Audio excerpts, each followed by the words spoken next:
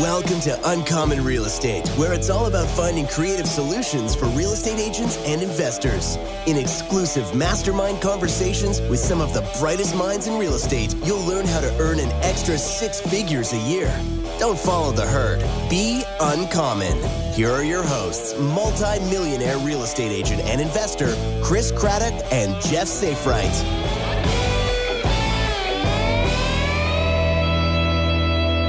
So today, welcome to another episode of the Uncommon Real Estate Lunchbox edition. And we're going to be talking about how to craft a winning offer. We've been going through negotiating. We're going to talk about how to craft a winning offer. And our friend Jeff Safright is out on an appointment today. And so David Mount, COO of the Redux Group, will be joining us. He is a stellar agent when it comes to buyers. Both David and I have had multiple offers accepted from us that were lower offers than other properties from other agents out there for these reasons. So we're going to go through that here now. David's total stud, be great. And I'll tell you what, this has been a crazy day. David, one of our listings got hit by an uninsured driver. The car crashed into the house of one of our listings. And then I find out a few minutes ago that everybody on our team is getting a text message from somebody named Chris Craddock saying, "Hey, I'm stuck in a meeting. I'm in a lot of trouble. I need a gift card." And everybody's asking for gift cards. And you know what's worse? Nobody's giving them gift cards. Everybody's just texting me, telling me about it. I'm like, I need a gift card. I'm just kidding. But yeah, my identity's getting hacked. So hopefully with our identity shield, we're going to be taking care of that. So that'll be good. And then, it's just crazy. So let's get back to what is exciting, which is doing a lot of business, getting our deals accepted. And let me ask you this question, David. How much better is it to go out and submit one offer and get that offer accepted than it is to submit 17 offers and not get accepted on any of them? Man, it's crazy because it literally is the difference between you spending double to triple the time working with a client and getting paid the exact same. And so if we can just cut the time that we're actually spending with clients by skilling up and just doing our job better, oh my gosh, I mean, it's going to make our lives so much better, and it's going to free us up to have more time to be able to take on more clients and then increase our wealth and increase our income that we're able to close. So it makes all the difference in the world. The way I like to see this, what we're going to talk about today is like, I don't know if any of you guys have ever had a clogged drain. Basically all the stuff, the nastiness gets caught in there, and then nothing, like maybe it'll drain slowly. But here's the thing.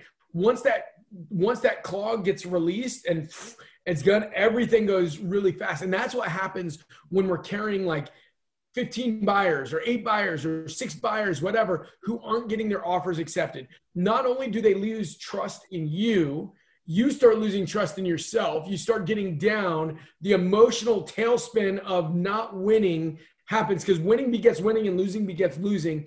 So you get into this emotional tailspin that's not good. Your clients are trusting you less. You're trusting you less. You're spending more time and you can't get anybody through that pipe. Maybe a couple people go through. But I found this, that when you have like 5 or 6 people that are making these offers, all of a sudden you get 1 or 2 through, then boom, the rest of them go through right at the same time.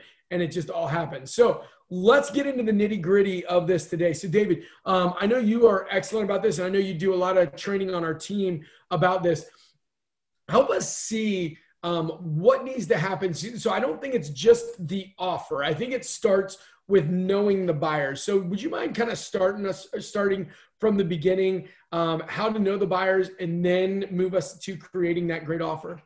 Absolutely. Yeah. So when it comes to multiple offer situations, it really starts with the buyer consultation. It starts with how you set expectations with your buyer, because if you're super clear with what the buyer needs to expect in today's market, then it's going to set them up for success. So when you're recommending increasing their earnest money deposit or escalating or talking about an escalation addendum, they'll understand what that means. When you talk about potentially waiving an appraisal or partially waiving an appraisal, they'll have a reference to that, and it won't be brand new knowledge to them or a brand new thing for them to learn when you're actually talking about it at offer time. So talk about it at the buyer consultation, especially if you guys are in areas where the market is hotter than others. So in our area, Northern Virginia, Arlington, super hot, low inventory, lots of demand, lots of buyers. I'm talking to every single buyer I have in Arlington about waiving contingencies, going way above list price, talking about appraisal and what waiving that looks like. And so it all starts at the buyer consultation.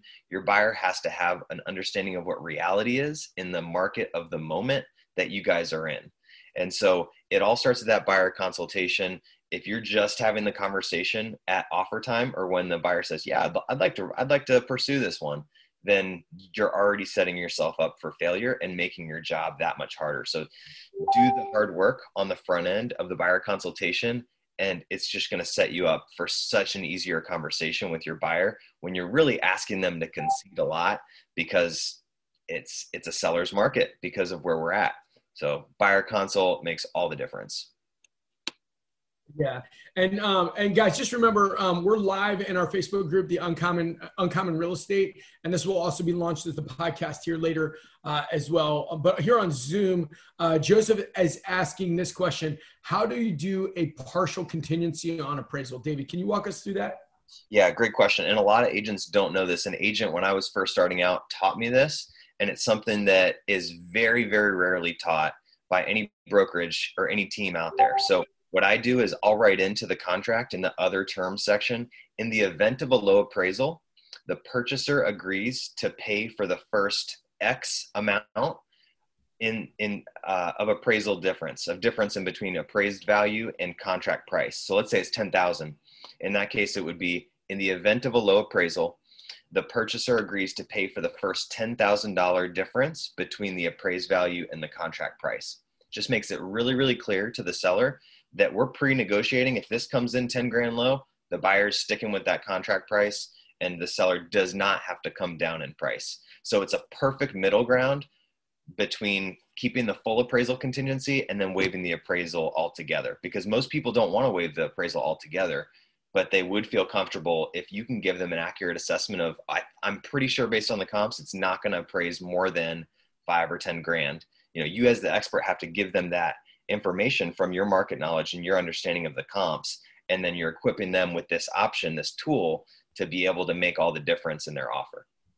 And everybody, I want you also to understand, this is an amazing tool for us to understand on the listing side as well. You can ask for this on the listing side as well as the buyer side. So when you understand all of the tools you have at your disposal, it makes you a better agent all across the board. So that's huge. So yeah, David, I mean, honestly, the crazy thing is when that comes at somebody at the last minute, hey, let's just waive this contingency, let's waive this, and they never had any time to think through it. I mean, a high D on the disperse profile would say, all right, do what it takes. But anybody like I, S, and C, I mean, sometimes maybe I's, but I, S, and C, if you catch them off guard and catch them by surprise, they're going to be so fearful that they're not going to want to do what it takes. So I appreciate you jumping into that.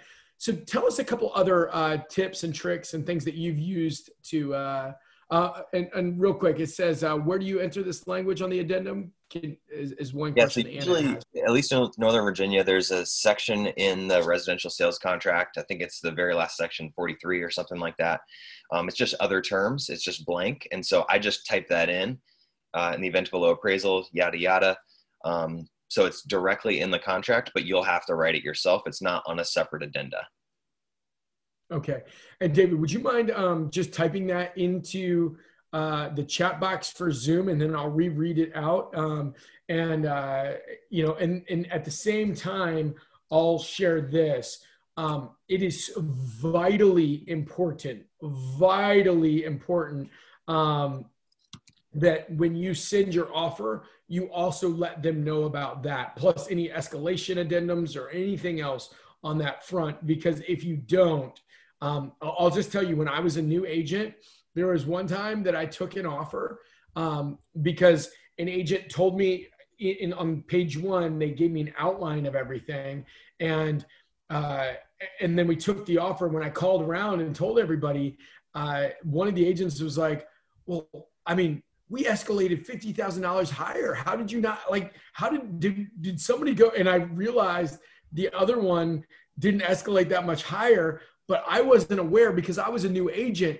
And so I just missed it. So just understand, we're dealing with a lot of new agents. We're dealing with agents in multiple offer situations where it's easy to miss. So make that so clear what you're doing. Because if they just look at the contract and they miss that little section that says other items, or however any of the different regional contracts have it listed, a newer agent could miss that, and you could really screw your client by not, making sure that the agent is getting that.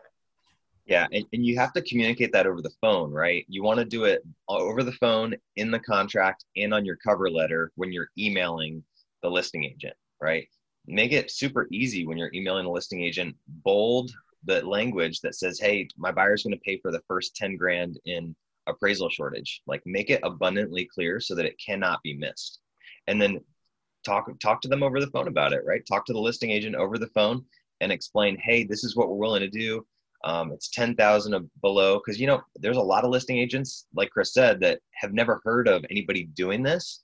And so sometimes it takes some education on us to the listing agent, obviously in a courteous way, but explaining how this is actually going to benefit their seller hugely if they go with our offer versus any other offer that could be higher, but doesn't have any kind of concession on the appraisal. So it's huge. I'm just, and can you define one final term? What does hugely mean? That sounds like something, that is definitely, so I hear Trump hugely. Not to get political, nobody type in or respond in crazy stuff. Come on, it's crazy. Yeah, that's hugely, I love it. I'll just say when it comes to results, I mean, I've literally many times, probably more than a handful of times, have won because we've conceded something on the appraisal, even though we were the lower price. So just recently, we just closed on a townhouse in Woodbridge for a buyer of mine. Our offer was $408. We agreed to waive $9,000 of the appraisal shortage. And the highest offer was like $430 or something crazy like that. The listing agent thankfully understood the importance of waiving the appraisal, and he thought it would appraise at like $395. And I was like, maybe $400. I mean, I don't know. And we got a good appraiser, and it appraised at $408. So my buyer didn't have to come up with any additional down payment money. It was a VA loan, so he didn't have to put anything down. And we were able to win it, even though we were, 22 grand under the highest price, just by adding that in about the appraisal difference and buyer being willing to pay that. Obviously, there's other factors as well. I was in high communication with this agent. He liked me a lot, like all this other stuff. But yeah, the appraisal piece is what pushed it over the edge.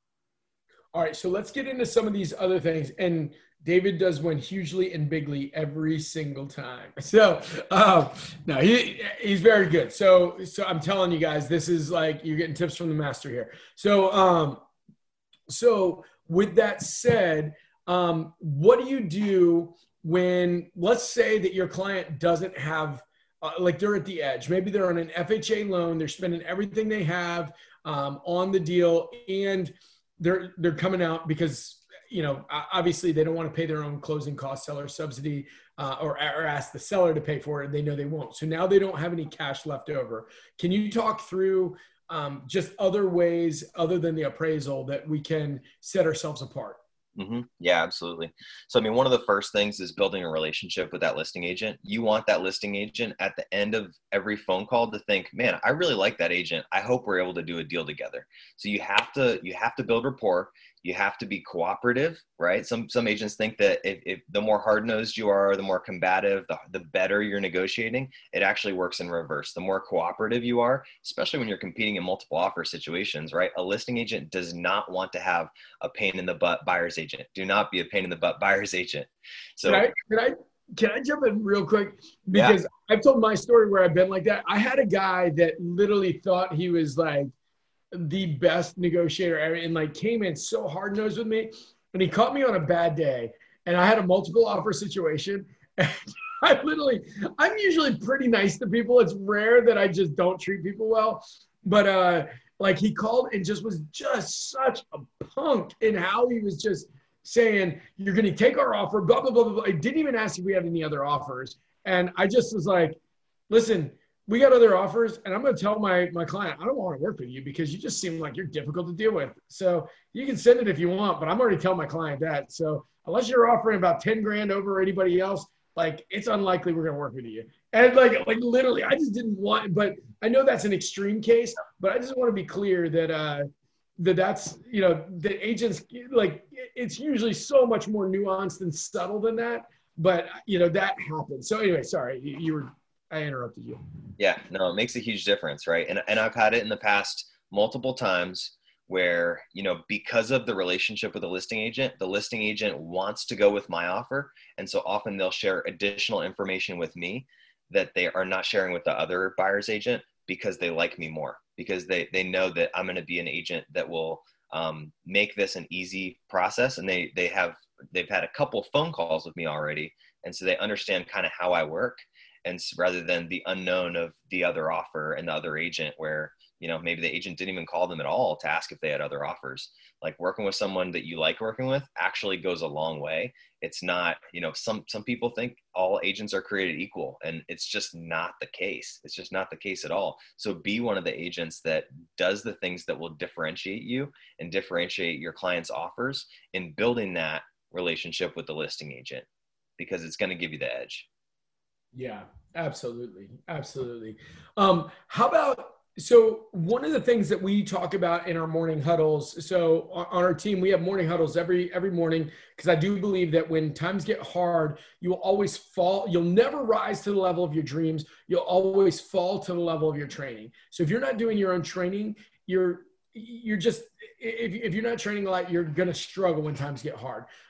So in that, one of the things we talk about, and Jordan Belfort refers to this, who, he's good at selling. I don't know that he's great at life, but he's good at selling. The Wolf of Wall Street. In his Straight Line Selling book, he talks about closing that certainty gap. Can you talk to us about how closing the certainty gap in the listing agent's mind can help them want to work with you and help them kind of relay that to their sellers? Absolutely. And when you're referencing the certainty gap, it's really the confidence, right, that the agent has that a contract will go to closing. Because the last thing a listing agent wants is to be in a multiple offer situation, pick an offer, pick a contract, and then for some reason they void on HOA docs, or they void on the home inspection, or the buyer loses their job, or something terrible happens. And so the more that we can give that listing agent certainty that your contract and your buyer is going to get to closing, the greater likelihood that they're going to push for your offer when they talk to their seller. So some of the things that we'll say, right, Chris, and when we do training on this all the time is, tell the listing agent, hey, my buyer is pre-qualified with the local lender. They're a direct lender. They're amazing. I've worked with them multiple times. There's no chance this would fall out due to financing. They work for XYZ company or the government, super stable in terms of their job. I guarantee you this will be the easiest transaction of your year. If you take our offer, I'm just telling you, I'm going to make it super, super easy for you as the listing agent. And, we're going to be at closing and there are not going to be delays. So just by speaking those things, that in and of itself, like, no other agents are doing that. 99% of agents do not say those things. So if you can bring those things to the listing agent, it's going to increase the level of certainty they have that your offer is an amazing offer and that it's not going to fall through. Absolutely. Absolutely. And I'll tell you, I learned this lesson. I was on vacation. We were on vacation. One of my good buddies has a number of properties in the Smoky Mountains. And so we were down there in one of his Airbnbs, which, if you've never been down there, man, it is beautiful down there. You guys should go. I'm telling you. Yeah, little plug for that. But one of the things that I was there, and I still remember, we just finished playing like laser tag with the kids, and I walk in and I return this guy's call on one of my listings a number of years ago. And what he says to me is like, we're going to put in an offer. I'm sure it's a multiple offer situation. I just want to let you know, we will be at the closing table. 100%. We will be at the closing table. We will be there. And so that was the crazy thing. Like for me, I just felt so warm and fuzzy and like, okay, he's going to be at the closing table. I trusted him, like just the way he spoke and the confidence he had. And I was like, dang, like there's power in that when you can kind of figure out what it takes to give them confidence that you will be there. Because let's be honest, what is like one of the worst things that can happen to a listing agent is you going under contract and then have to call your client and be like, hey, I know we talked about this offer. I know we thought this was a good offer. I know I advised you on this, but yeah, my advice turned out to not be good advice. I mean, we don't say it like that, but like, let's be honest, that's how we feel because you like, oh my gosh, I'm going to have to call them. And the best thing is if you can say, but I've got another offer, but oftentimes we'll have to go back on the market. We'll have to, all the other stuff, as a Christian guy, there's a verse in the Bible that says, hope deferred makes the heart sick. There's nothing like, it's so much worse when you're expecting something and then what you're expecting falls apart than when you don't even have that expectation, right? It makes it so much worse when it falls apart. So you just want to make sure that you can tell them you're not going to be in this situation if you work with us. And you talk about the track record, talk about everything else. I mean, I've heard agents say, hey, I know this agent.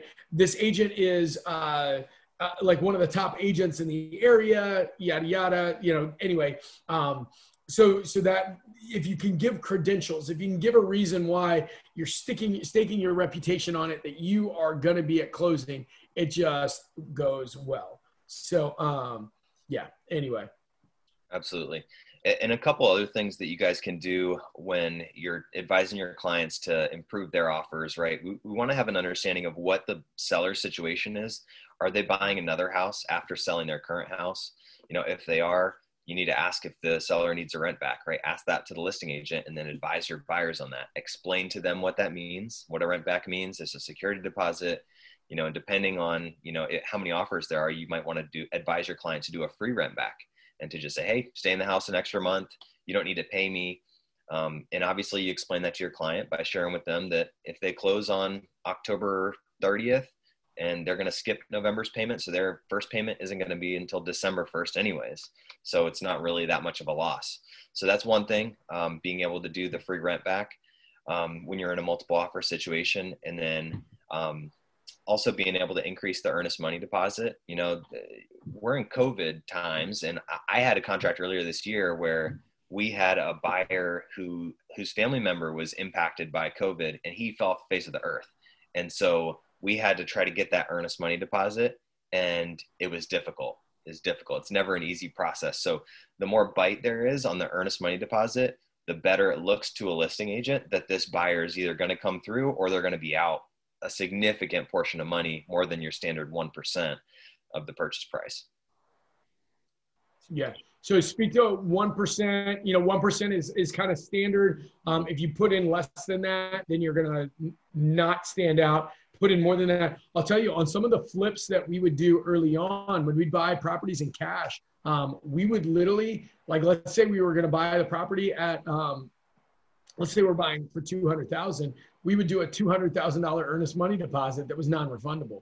I mean, they knew we were going to close, because we had the cash there. We put it all up. So I'm not saying most of our buyers can't do that, but put it there. And man, as we're sitting here, I'm getting texts from so many people telling me that I'm writing them asking if for gift cards for them. Oh my gosh, this is terrible. I'll tell you, love getting your identity stolen. That's fun. Anyway, I'm losing my mind here. All right. So next thing, inspections. What are the options as far as pre-inspection, waiving inspection, no inspection? Like, can you talk through some of the options there? Yeah, absolutely. So most of you guys know your normal home inspection is going to be, somewhere between a 5 to 10 day home inspection with the option to negotiate for repairs. Depending on how many offers there are, you may advise your client one of a few ways. So it could be just keep the normal home inspection, but I don't typically recommend that if you're competing with anybody else. If there's 2 or 3, maybe you just say, advise your client that, hey, we want to do the home inspection. We might shorten the days in which we need to get that done. So instead of doing a 7 day, maybe you move it down to 5 or 3 days, and then tell the seller beforehand, we're not going to negotiate on anything. We just want to make sure that we can still get out of the contract if there's something catastrophic in the house. So that's kind of like your first step. And then if you're just in a brutal seller's market, let's say a house lists on a Thursday and there's an offer deadline of a Monday, do your best to do a pre-inspection. And so what a pre-inspection is, it's just a home inspection that the buyer does before they actually submit the offer. That way the buyer can have the understanding of what deficiencies are in the house and write an offer that's not contingent on any kind of home inspection. So your buyer may be out of pocket, let's say $300, $400, and may not get the house, but it's a huge term where if there's zero home inspection period, then the seller and the listing agent know that that's one way that you are not going to be able to get out of the contract. So that's a huge benefit. I've done that with multiple people. And obviously you have buyers where that's still not enough because maybe they're willing to do the pre-inspection, but they're not willing to waive anything on the appraisal.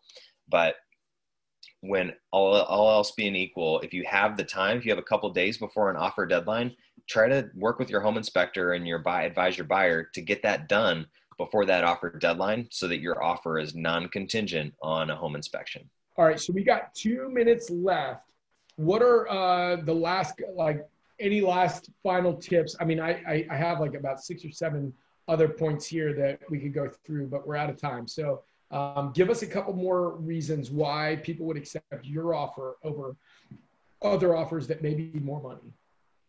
Yeah. So on top of that, I mean, obviously the higher down payment you have generally is better. Higher down payment amount. It kind of goes without saying, but don't ask for seller subsidy, for your client.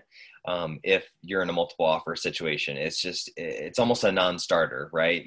Zero seller subsidy and then go higher in price.